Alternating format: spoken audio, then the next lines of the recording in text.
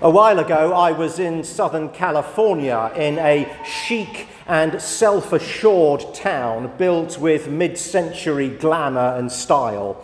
And while I was there, I visited a street market that featured around 50 stalls selling all sorts of things I didn't even know I needed. Like glass pebbles that burn without burning, making a cool-looking centerpiece on your dinner table, and fashion accessories for your dog, like a $400 sweater. But what really filled me with awe and wonder was a product that didn't just take the biscuit of trivia, it stole the entire bakery. Spray-on mud. That's fake mud that comes in an aerosol that you apply to your SUV to make it look like you take it off-road. For $14.95 a can, you will never again feel embarrassed by your spotless 4x4. No longer will your self-righteous neighbours shake their heads disapprovingly because you only drive it down the shops. Now you can make them think you take it up and down the Poconos every weekend. What's that saying about consumerism? Buying things we don't need with money we don't have to impress people we don't like. At least people in that swell SoCal town can afford it. Oh, and by the way, I'm sure it never crossed the minds of the inventors of spray-on mud that drivers could use their product to obscure their license plates when passing police speed traps. Baptizing your car in mud. Have you seen pictures of the River Jordan? It's not a chlorine-enhanced swimming pool. It's not a font with clean, fresh water from a faucet. It's full of mud, and not the kind you get from a can either.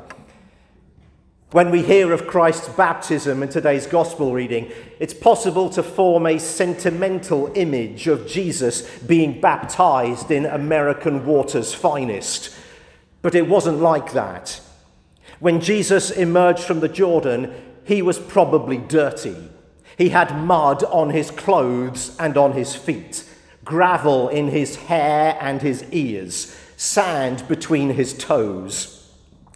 If Jesus were to come to that exact same spot today for his baptism, he'd need a tetanus shot. Today, that spot is little more than a bacteria-infested creek. Christian pilgrims still plunge into the brown water, despite the fact that it's so infected with bacteria that the Israeli government has banned people from bathing. It's legal to enter from the Jordanian side, although the Jordanian government strongly advises against it. Environmentalist Gidon Bromberg of Friends of the Earth Middle East explains, if you drink the water, you're likely to get very sick, and if you have a cut, you will probably get a rash. Baptizing in mud, washing in sewage, putting your clothes in the washer and instead of a Tide Pod, throwing in a shovel of dirt. Maybe I've missed something, but if baptism is a sign of washing away your sins, the symbolism breaks down rather if you end up dirtier than when you started. In the 26 years I've been ordained, I have never quoted a country song in a sermon. And I promise I will never do it again after today. But I now invite you to don your cowboy boots and let Trace Atkins take it away. 18-wheeler dropped me off that city limits sign. Sunday morning, sunlight hurt my eyes. It's a long way from where I've been back to my hometown, but there's a man in me I need to drown. Baptize me in that muddy water. Wash me clean in amazing grace. I ain't been living like I oughta. Baptize me in that muddy water. What do Trace, John the Baptist, and Jesus know that I don't? Well, maybe it's this. To be real, you have to go where the muck is. To be a fruitful Christian, you have to get down and you have to get dirty. If you're going to follow Jesus, you need to get in the mud. Straight after his baptism, Jesus goes on retreat into the desert to pray, to fast, to endure the angry flame of temptation. 40 days later, he returns to society and the bewildering mess of human need. Sickness, poverty, alienation, despair. He begins to make his way to Jerusalem and the muck of betrayal, the trash of suffering, the grime of an unjust death. But he goes there with a garbage sack and he loads it to the top with the worst of mankind's mud, the hate, the violence, the lies, and he clings to it as his wrists are kissed by nails. To be real, you have to go where the muck is. To follow Jesus, you need to get in the mud. When you look back on your baptism, what do you see? It was a vital moment on a crucial day. It made you who you are now, God's chosen, God's heir, God's beloved adopted child. But there was more to it than just passing from gloom to light, from death to life. A call was placed on your soul. A plan was hatched in the mind of God for who you would become, for what you would be, for how you would become a co-worker with God in the renewal and salvation of the world. You were set apart and given a holy and noble task, one that no one else can perform. God is proud of you.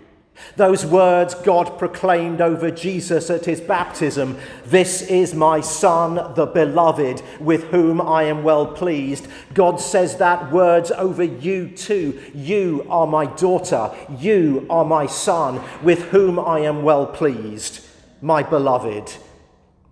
So let's be clear what this job is that God called you to when you were baptized. It was the call to get down and dirty, to be deeply invested in the murky lives of men and women, to be intimately involved with God in influencing the culture of your workplace, your family, your social network, changing lives, transforming society, cleaning the dirt. I wish I could tell you that at your baptism God called you to a life of comfort.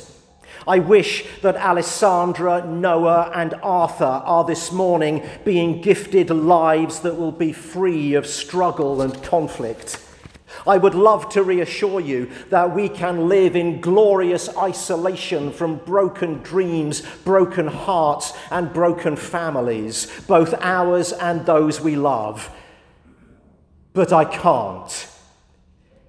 Our task as God's beloved children is to get stuck in and get our hands dirty.